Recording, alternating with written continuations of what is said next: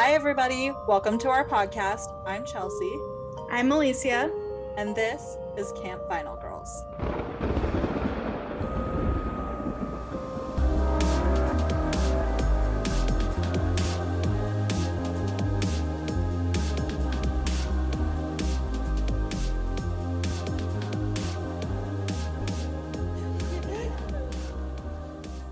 Hello, everybody. Hey, everybody. Welcome. Welcome us too. So let's tell you a story about why this is coming out so late again. It's all her fault. So apparently now we know it's yours.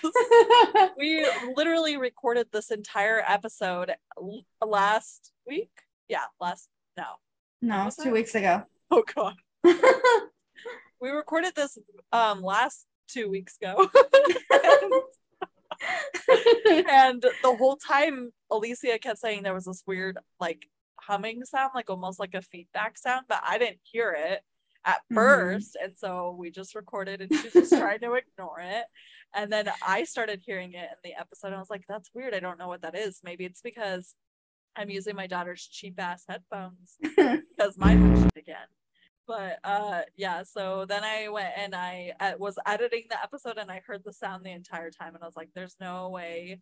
I just kept like, I was like, well, we'll just release it. And then after my 2 weeks went by, I was like, I can't release I that. know. That's I felt horrible. the same way. I was like, well, when I heard it, I was like, there's no way. Like, these people are going to be like, fuck these bitches. Yeah. Well, it's so crazy because I've just been going through this weird, like, it's almost like depression, but not quite, you know, and so I'm trying to get back out of it. And it's just like, I don't know. I'm feeling like I'm starting to snap out of it a little bit. That's why I feel like I care. It's probably because you've been going to the gym and it's kind of like building up I think I need to start because I've suffered depression for a very long time, for years when I was younger and throughout my life. So it's like, for me, it's almost like a norm. So, but there are times everybody goes through their version of either slight depression or even just anxiety. And sometimes I'll get really bad anxiety. Like lately, I've been having a really hard time at work because we literally are so short-staffed and people just keep quitting left and right. And it's like, it freaks me out so bad that I'll be like, I'll have like tight chest and like a dry throat while I'm at work, and my manager will walk by and she's like, are you okay? And I'm like, no, I feel like I'm having like a panic attack. Like a part of me thinks like maybe I need to go see somebody and get like, I feel like I do have like anxiety pretty bad because I get so stressed. And then I'll like manic clean. Like today I just cleaned my apartment top to bottom. And try to take like a deep breath, because my therapist actually told me about this, and she said if you do that like for like a minute and then kind of add like a minute every time, like if you just kind of take a deep breath and like breathe in and like hold it and do it like little exercises, then it'll kind of help you. Although at the moment it's kind of hard to think about that, but I did have like an anxiety attack on Friday, and then I kind of thought about that a little bit and it kind of helped, but you know, I was kind of going through some. But why is my video looking like I have a lazy eye right now? What? Do you see that? Look at this eye. It's because your glasses have glare. It looks like one is just looking right at you and the other one's all That's so scary. I don't want that lazy eye. Don't do that. Your story was making me go cross-eyed. Okay, well, so this is part 2 in our West Memphis 3 story. It's only going to be 2 parts because I was able to somehow control myself. And also, do you remember, again, I asked you this last time and you didn't remember, but do you remember where we left off last time? No. Doesn't surprise me because I also forgot to tell you guys that last time we were recording, Alicia was high on for us. I took an edible and then it like literally hit me halfway through, and I'm like, hello. Like, I was like, probably not a good idea if I'm like sleeping. I know, she's all, yeah, maybe we also shouldn't release it because I was fucking high. Yeah. Oh, good idea. Good idea. That was good. Okay. So last time we left off was when Jesse Miskelly was giving his confession. Okay. Which one was that one?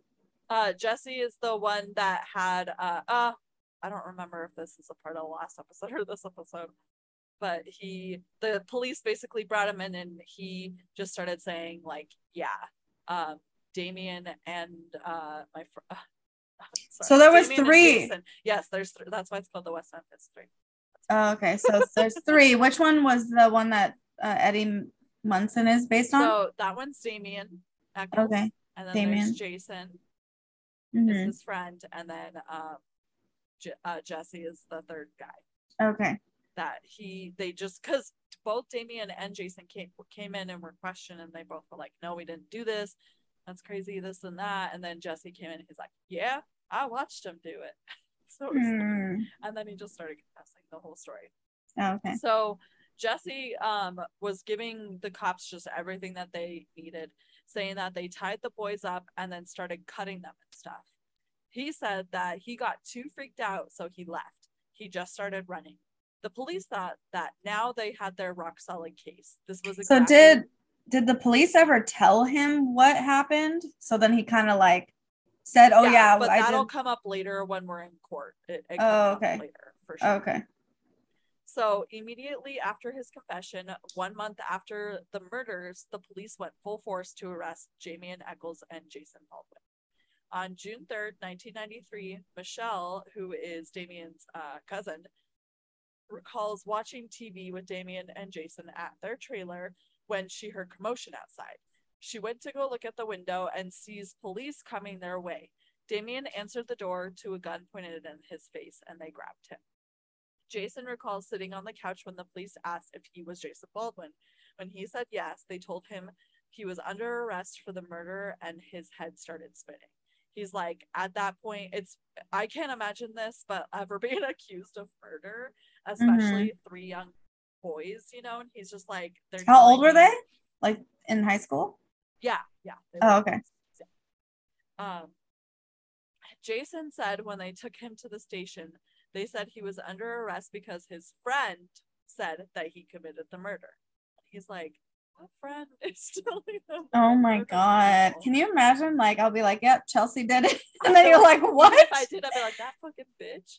I'll murder her. That's what's gonna happen. But he just said he just kept denying everything, trying to explain where he was and what he was doing that day when the murders happened. But they didn't want to hear either his story nor Damien's. They were being held on 3 counts of capital murder, which, capital murder, depending on the state you're in, could lead to the death penalty. The next day, Chief Getchell held a press conference claiming that he had found the murderers. A reporter asked how strongly he thought his case was on a scale of 1 to 10, and he smiled and said an 11. The media was all over this, wanting every single detail, because for a month they were on this crazy witch hunt, like trying to figure out who killed these boys in this, pretty safe neighborhood in such a horrific way. And they wanted this person's blood. And then they find out, oh, we have our suspects, and it's these 3 kids. Little did they know that the only evidence that the police had against these boys was the confession of Jesse. His confession got leaked to the Memphis Commercial Appeal only 48 hours later, which is the biggest newspaper in the region.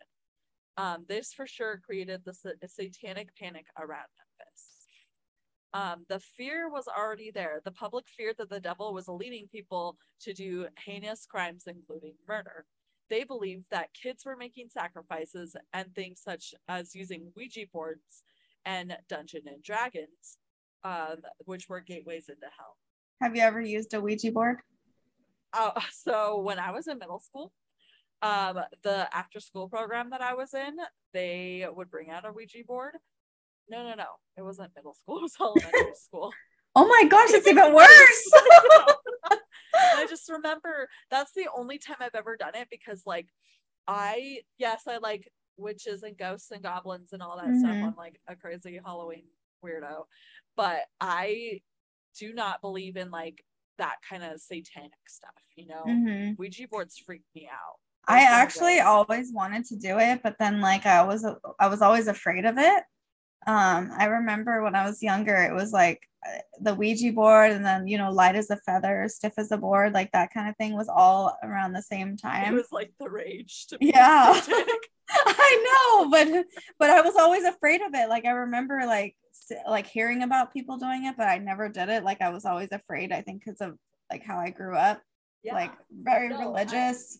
That was like me too. Like I was a young kid and I was very impressionable, and I had my mom who was like, oh, everything's the devil, you can't even read Harry Potter because it's the devil. And then my dad's all, you want me to rent you the Blair Witch Project? And I'm like, so the two contradictions, and like, yeah, like you're saying, it was so cool as a kid to do.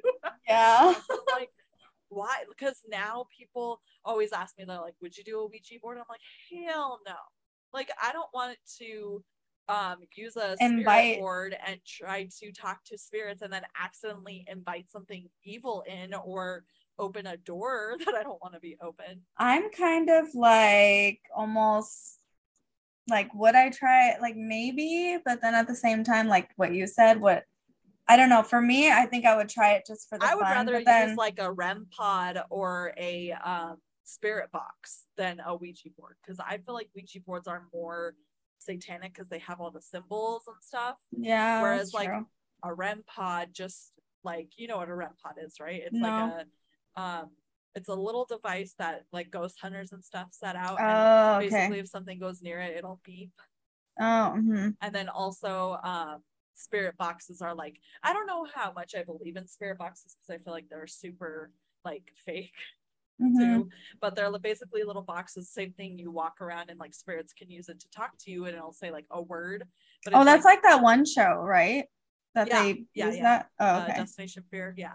They use those. I would rather do that because that's literally like ghosts, you know, to me. Yeah, that's like true. Board. I feel like you're inviting, I don't know why. It's like feels different to me. Yeah. But also Dungeons and Dragons. I've never been because I've never been interested in games like that. No, but that brings into the tie, like they're saying these kids who are playing a freaking role-playing game are Satan worshippers. Like that doesn't make any sense. Yeah, but that Dungeon and Dragons kind of just remind me of like Pokemon. Like it's like something innocent. It's like Game of Thrones meets Pokemon. And it's exactly. Just a game. I mean, yeah, they do have like demons and goblins and this and that too. But so do a bunch of movies and TV shows. And so video it's like, games these days too. Exactly. Yeah.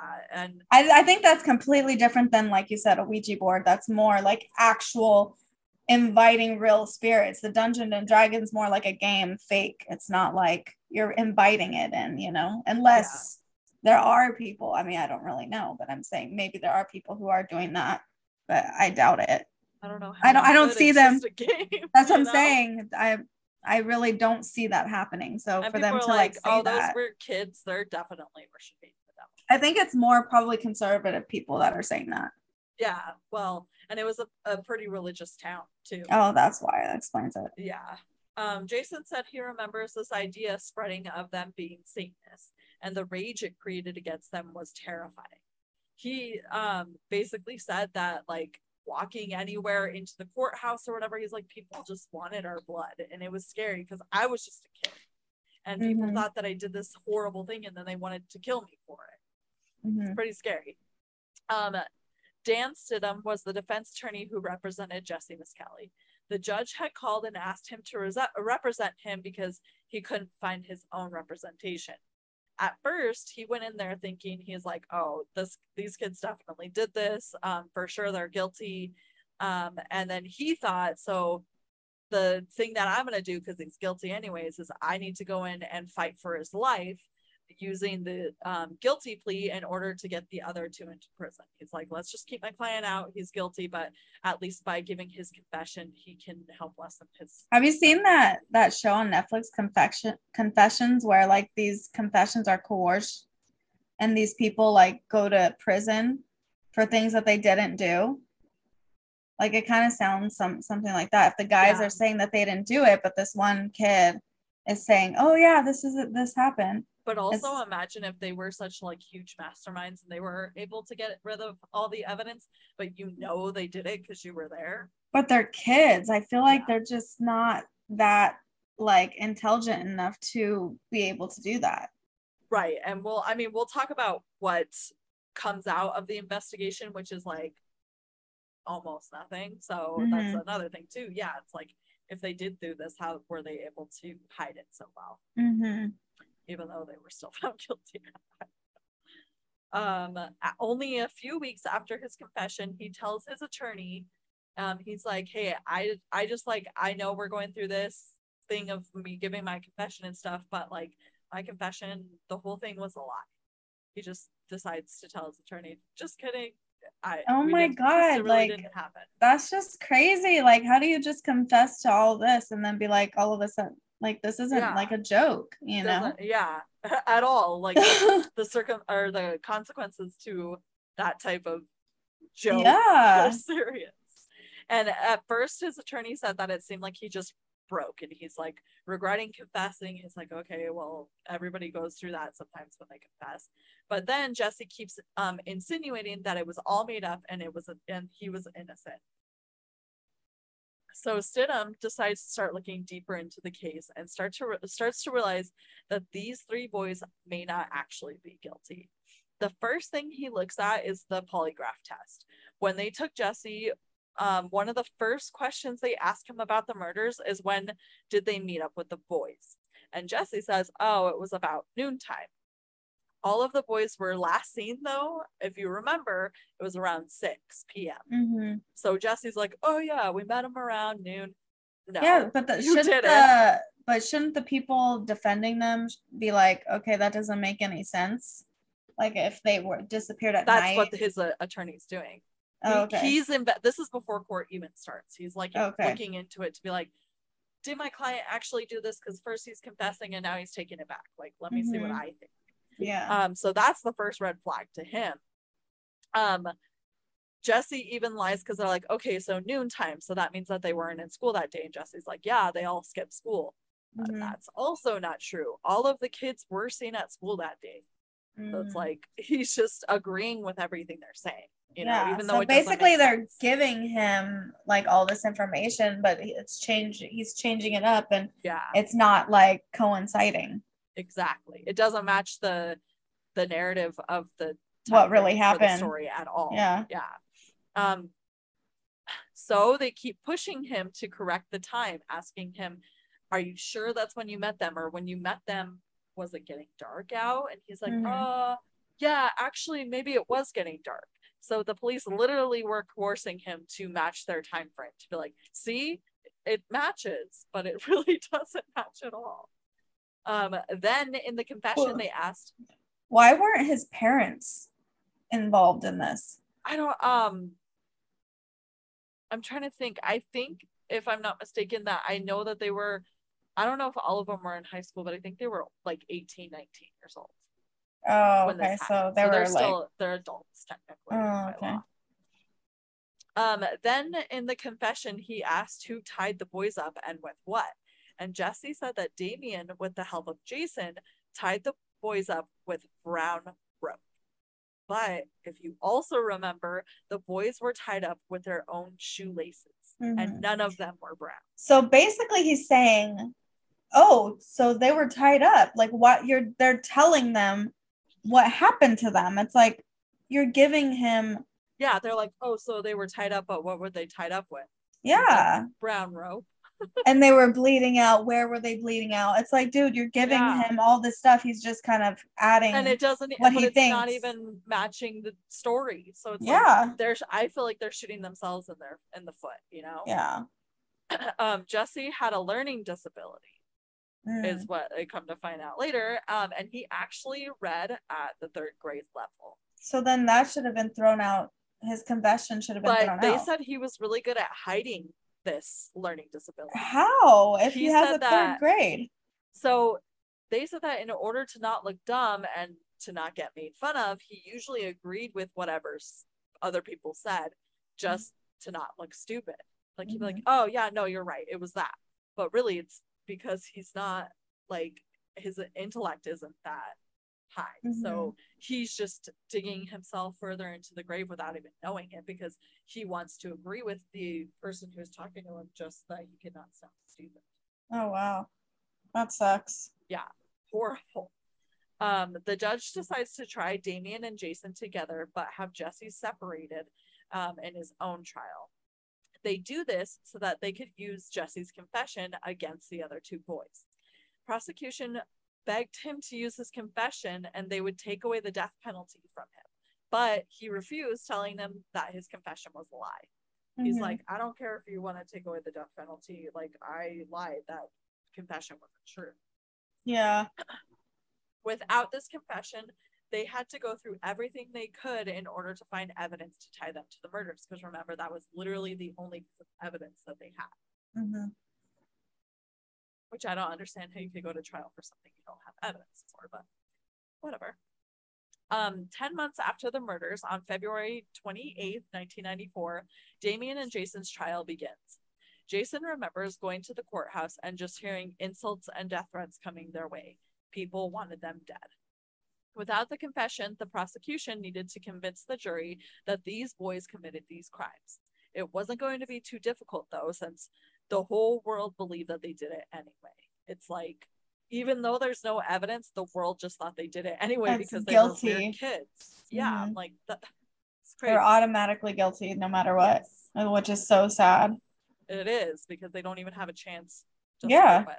Because even the jury, like, you know, like cases like this, it's all in the media, and they tell the jury, like, you don't watch this, don't listen to this, but how can you not? Yeah, you're in society. Like, it makes me think of, though, like the Casey Anthony trial, and like everybody wanted her blood too, and they all thought that she was guilty, and then she still didn't get found guilty. Like, which is crazy. Yeah, that one was crazy. That's crazy. So Brian Rich starts on the stand with his testimony of retrieving the boys' bodies out of the water, and they show the actual crime scene photos. And this is like the prosecution's way of pulling at the heartstrings of everyone in the courtroom, because they wanted justice. When the defense goes on, they bring up the event that happened the same night of the murders. You remember, the manager of the Bojangles called about the black man who came in with blood and mud and left it everywhere in the Oh yeah, that's right. Yeah. And another thing too, like, and they didn't even look into that, right? No, remember that cop didn't even go inside. She went through the drive-through, talked to the manager, and said, "That's weird. I have a kid I'm looking for." What the heck? It's like, yeah, maybe that blood and mud has something to do with it. Yeah. So the defense asked this manager, they're like, what happened when they went back to the restaurant to collect the evidence, and what happened when that evidence was tested? Like, whose blood was it? Who was this guy? Did they get anything? He said, though, that the detective said that the samples were never sent. And he said that the reason why the samples were never sent to be tested is because they were lost. So this man could have been the murderer, and he got away with it simply because they didn't test it. And it's so crazy because he left evidence everywhere, you know? Like, what if he did? And if he didn't kill these boys, then who did he kill? Yeah. Like, did they even collect it, or did they just say it was lost, but they really didn't get it? Who knows? Exactly. Like crazy. I feel like that's more likely them saying it's lost because they actually didn't collect it. And how would they know? I don't know. Evidence gets lost all the time. Which seems insane. You're like collecting this for a crime, possibly murder. For a case that you're about to go to trial for, especially like if it, not that it's okay or anything, but if it was a cold case or something like that, that happens all the time. But the fact that it's like active and we're currently investigating it, it's just crazy.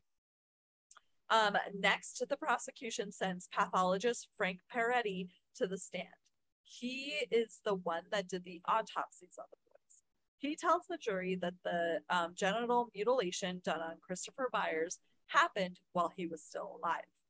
He said that he lost a lot of blood and says he died due to this injury. They say it was caused by a serrated knife. Wow, that's so sad. It is. And like this kid dies of this injury to like a very, you know, personal part of his body that he's barely probably just discovering, you know, and it's like the act on that like caused him to bleed out and die. And then again, if you remember, like there was no blood at the crime scene. So where's all this blood if that's literally how he died? Yeah, exactly. For all of them. Yeah. About 3 months before the trial, they sent divers to a pond behind Jason Baldwin's trailer to find evidence. After diving for only an hour, which that's pretty quick, the diver comes out of the water with a serrated knife. Peretti says that this knife could have been one that had committed the crimes. Oh, I hate that. I hate when they say that. Yeah, and I'm like, how can you admit evidence that could be? Yeah, don't they have to test it like and be like, okay, this is what it matches like the marks or something? I thought so. I don't know.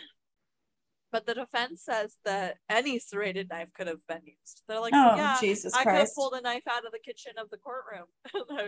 This could have been the murder weapon. Exactly.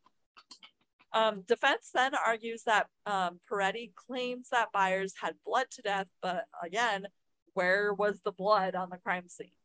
With the injuries that the boys had, it would literally be impossible for there not to be blood found. Defense then, that's the same thing. The prosecution brings up Michael Carson, a kid who had spent time with Jason Baldwin in the juvenile detention center. So it's really crazy when they get this kid up onto the stand. On March in 1994, Michael gets called to the stand, and he was in juvenile hall for theft where he met Jason. He claims that while serving time together, Jason confessed to him that he did commit the murders. He said that Jason told him that they dismembered the bodies and sucked blood from the scrotum of Byers. Ew, oh my God, that's so gross. This is just crazy to me that this kid went to, first of all, he's in juvenile hall for stealing something, and he's rooming with this murderer who killed 3 little boys. And first of all, that's crazy. Second of all, he's just like, yeah, he just told me like the second conversation we had that he did this, this, and this. Which makes no sense. Yeah, and Jason said he remembers being in court when this was being said about him, and his attorney said, don't show any emotion, don't have any outbursts while these lies are being spewed about him. Like, imagine somebody saying that about you, and you just have to sit there and be composed. Like, I get pissed if people say that, oh, she was being so rude to me, and I'm like, I was not being rude, but I have had very horrific things said to me, and there are times where I've kept my composure, and there are times where I have not, because it's not easy. It doesn't matter if it's not true. When you're being accused of something, but especially something so heinous, you know? Yeah, it's tough. Like, there are times that you're able to, because you're like, okay, you know, it's not real. This isn't what happened.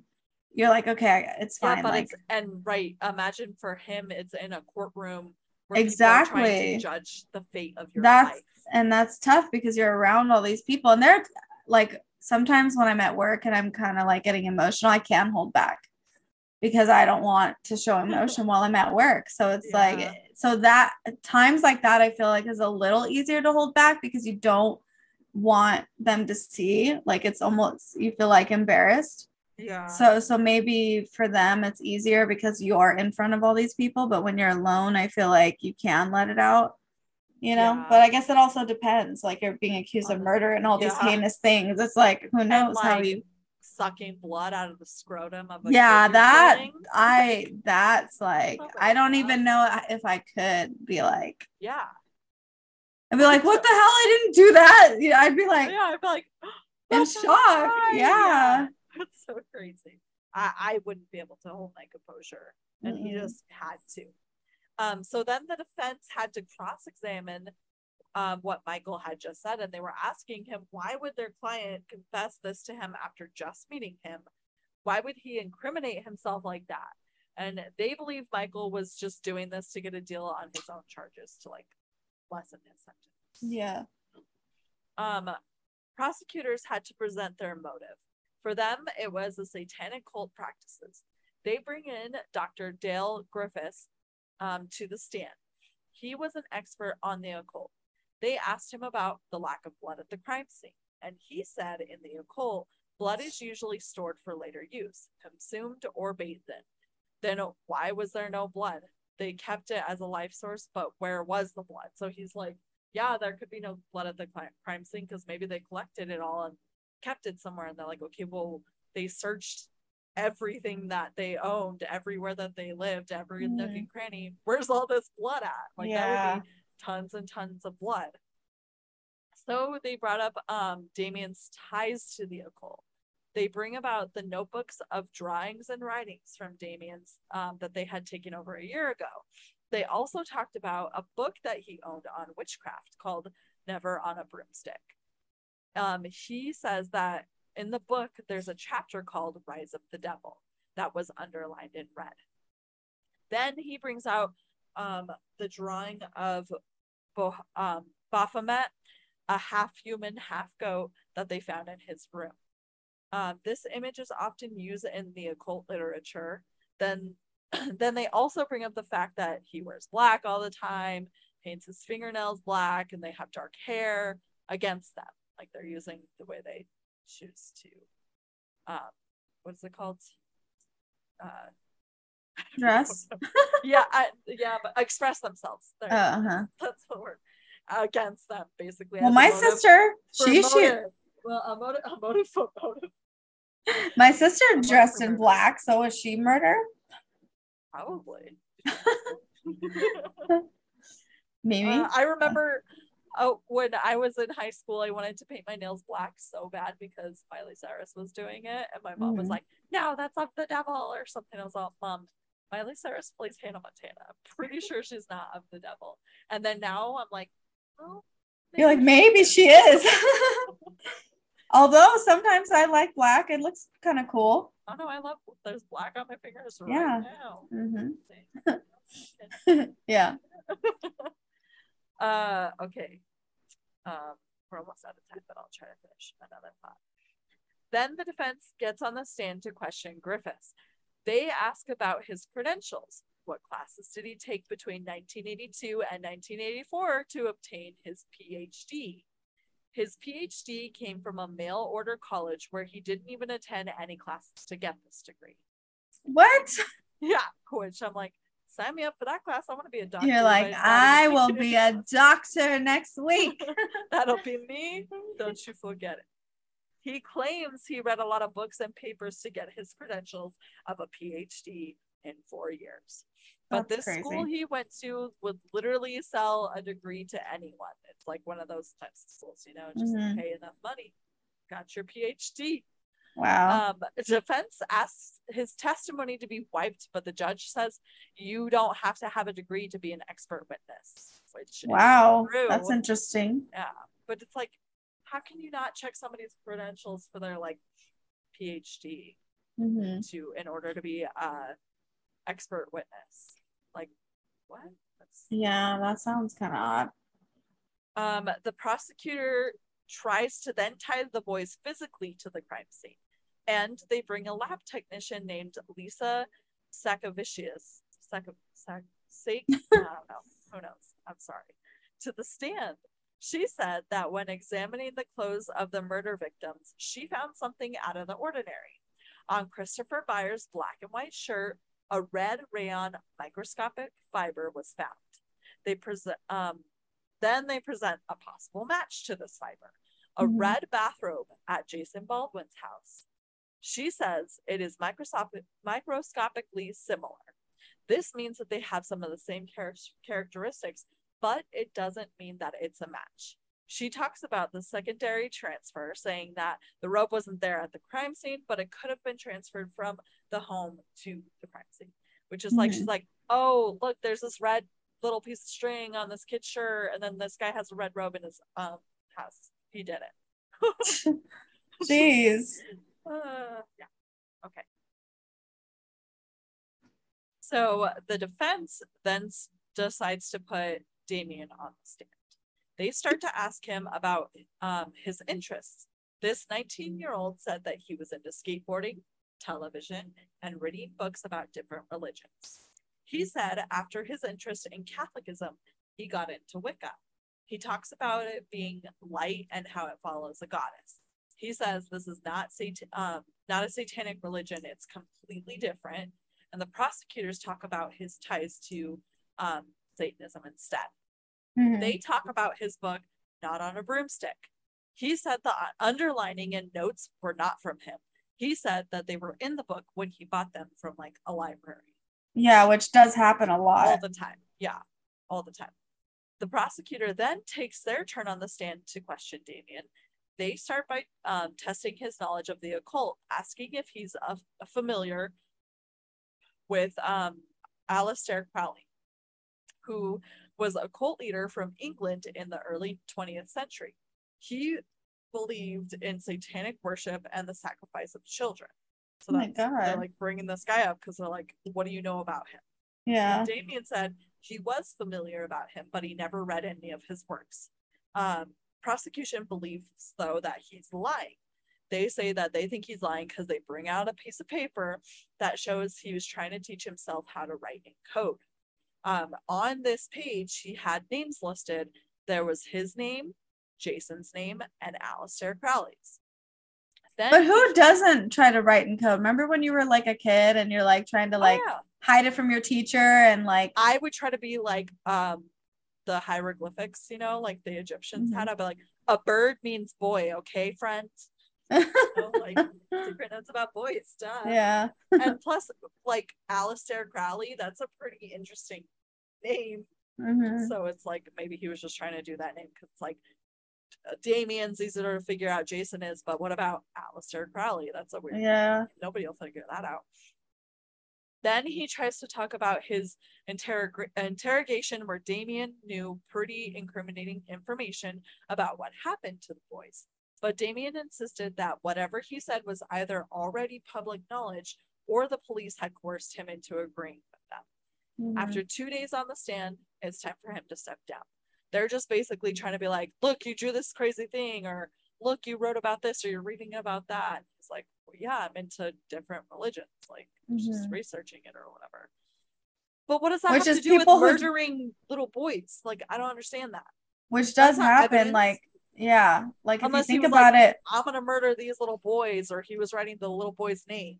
Because how many people have taken classes for the occult and they have to have all these books? They're taking a class, so he may not be, but it doesn't matter. He might be curious. Yeah, but again, although that might be abnormal or might seem weird to some people, what does that have to do with murdering boys? Yeah, there's no like indication that he said or did anything. Yeah, just because somewhere he wrote down some weird guy's name who just so happened to believe in sacrificing children doesn't mean that's like he murdered children.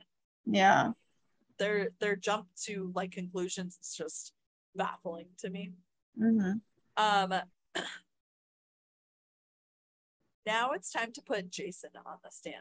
Or so that's what Jason thought. He was like, okay, now it's finally my turn to tell my side of the story. But that's not what his attorney decides to do. Instead, he decides to keep him off the stand so that all of the focus is on Damien. Then they go back to the red fibers found on the scene. The defense puts Charles Lynch to the stand. He is a hair and a fiber expert out of Texas. When he looks at the fibers compared, he says that he doesn't think they are similar at all. Then Jason's lawyer rests his case, trying to ride on the coattails of letting Damien's defense team fight all of the evidence. So he's like, basically Jason's attorney is like, this is the only piece of evidence that ties my client supposedly to these murders is that you found a red fiber over there and there was a red fiber over here. He's like, that doesn't have anything to do with it. And did the red fiber come from there, or they're just saying? No, because the prosecutor's expert witness said that they were similar, but not sure if they're the same. Just like the knife, it was similar, but exactly. And then their expert witness is saying that they're not similar at all. So it's like they're not similar, and they're kind of maybe a little bit. No. That's so crazy. He's like, go ahead, let his attorneys fight the rest because that's the only thing tying my client to anything. On March 17th, 1994 is when closing arguments begin. The prosecutors decide to make Damien Echols look like someone without a soul, killing these kids in a satanic ritual. Then the defense argues that all of the evidence doesn't link someone to murder. Just because he's a teenager who wears black doesn't mean he's killed for Satan. Yeah. Jason's lawyer gets on the stand and argues the same thing, that nothing links his client to these murders and guilt by association is an unfair thing. So basically, Damien's lawyers are like, just because he likes rock and roll and wearing dark clothes and reading about other religions doesn't mean he killed boys. And Jason's lawyer is like, yeah, and just because my client is friends with that guy doesn't mean he's guilty either. Yeah, exactly. They're just making assumptions. Exactly. There's no hard evidence being like, he definitely was at least at the crime scene. Nothing ties any of it together. Then, during jury deliberations, Jason and Damien share the same room. This was the first time that they got to interact since the trial, or since they got arrested, basically. And they didn't talk about the trial at all. They just ate snacks and played video games. It's basically what Jason was saying. He's like, we didn't even want to talk about that. Because, I mean, why would you? That's kind of crazy. Like all consuming. But imagine that's the first time you actually get to talk to like, imagine if you and I got arrested for murdering children, and this is the first time we actually got to talk to each other since that happened. Yeah, I guess that's true. That'd be kind of hard. You and I got accused by you know who?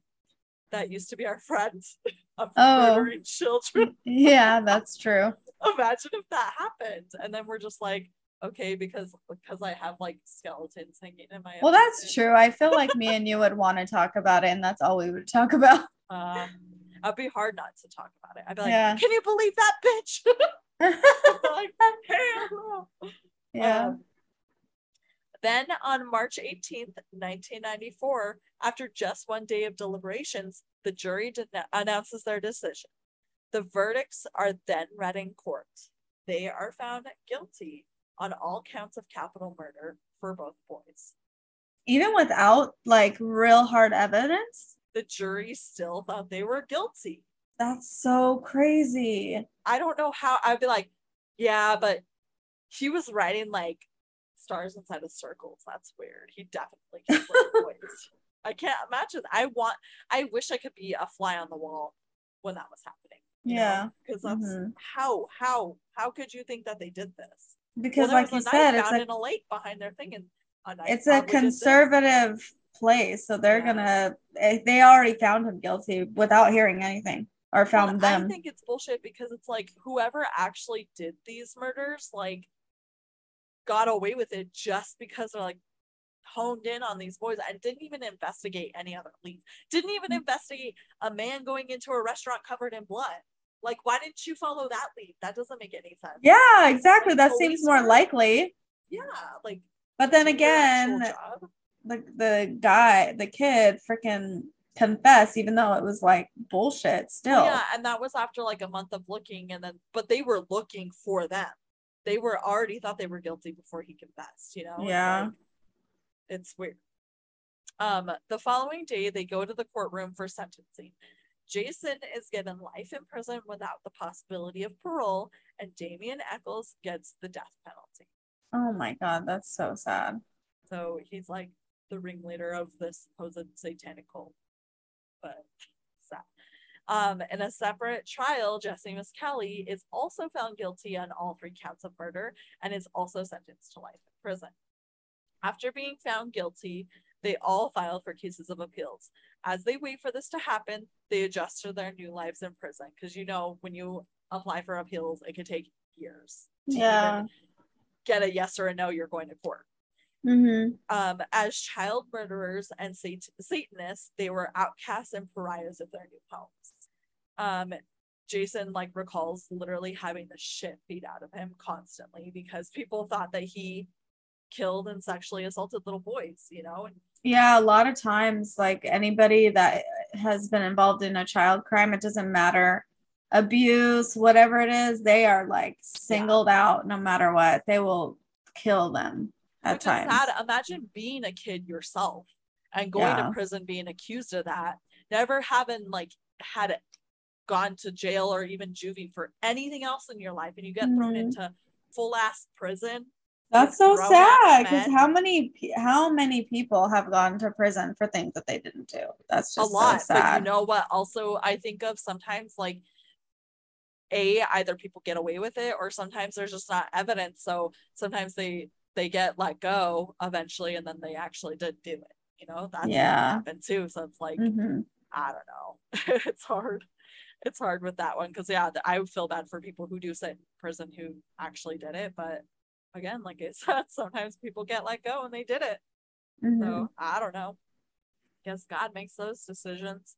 Yeah. So in 1996, the Arkansas Supreme Court makes a decision on the appeals that they had filed. They decide to uphold all convictions. In the same year, HBO releases a documentary called Paradise Lost about these trials and murders. And this created a firestorm of advocates for the West Memphis Three. Kathy Backen is a co-founder of Free the West Memphis Three. When she saw this documentary, she just knew that they were innocent. So she gathered friends to see if they thought the same. So they wrote to the three guys in prison, and they got letters back. They decided to go to Arkansas and visit them in person. They go to Dan Stidham's office, who was Jesse's lawyer. And where the lawyer told them that if nothing was done for these boys, that they would be stuck with their verdicts forever.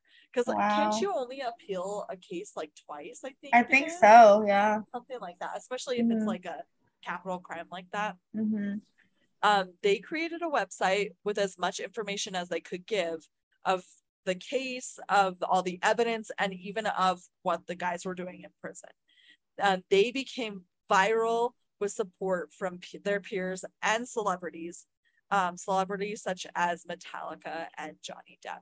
So it's interesting because these like very specific, like niche celebrities were advocating for them because they were similar to them. You know, like Johnny Depp wore bracelets and had black eyeliner and black fingernails, and everybody wanted to fuck him. Versus these kids, you know, they just thought they were guilty because they were freaks. But it's like, what?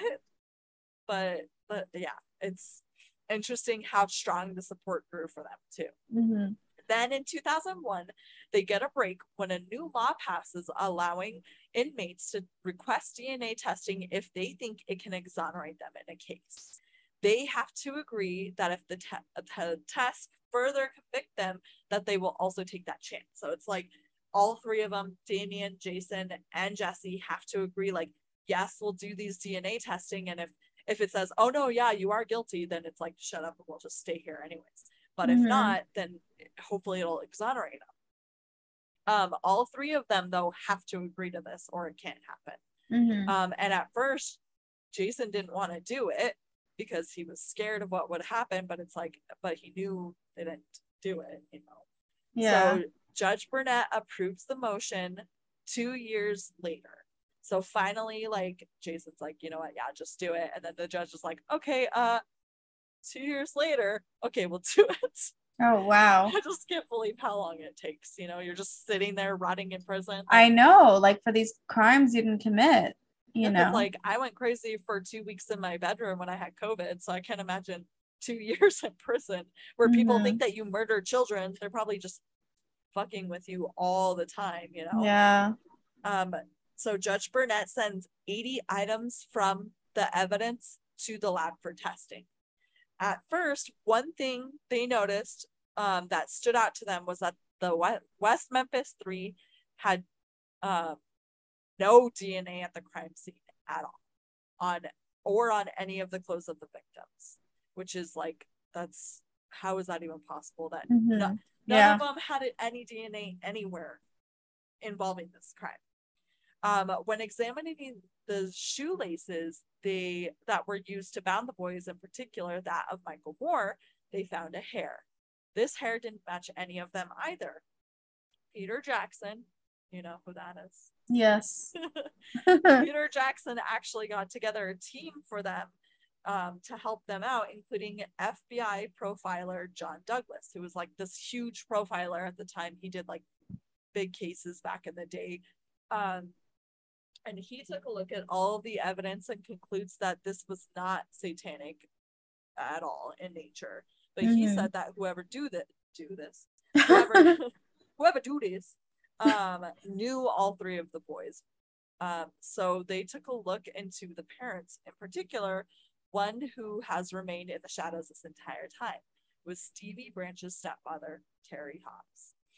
He was never officially questioned by police, which is weird. Like, you would think the people who are closest to these children who were murdered so brutally, why would you never be questioned by police? Yeah. Like, everybody should be questioned by police. So they decided to look into his statement. He says that that night around 5 p.m., he took Pamela Hobbs to work, then started to look for the boys around 6 p.m. But according to their investigation, there were no searches in the woods at the time he claims to have been there. The boys weren't even reported missing until 9 p.m. So he's like, yeah, it's weird. I took my wife to work at 5. I came home at 6 and I started looking for them. And they're like, what are you even talking about? They weren't even reported missing until 9. What search were you doing? Yeah. So, investigators Ron Lax and Rachel Geiser decide to go to his home and surprise him early one morning. He invites them in and they start talking about what happened that night. He tells them his story, then at one point gets up to leave the room. Rachel, thinking on her toes, grabs one of his cigarettes from his ashtray for his DNA. Results confirm that DNA from the saliva on the cigarette matched the hair strands found on the crime scene. The police then brought Terry Hobbs in and questioned him. Oh, your sister's next. Sorry, guys. He argued that he is innocent and doesn't know what happened to the boys that night. So they let him go. Wow. Which is literally the only DNA found on the crime scene was his. Like, I'm not saying that makes him guilty, but how does that make the West Memphis 3 guilty? Yeah, that's kind of strange. So they decide with this new DNA evidence that comes about stating that none of them were there, they decide to file another appeal with the state of Arkansas, the Supreme Court.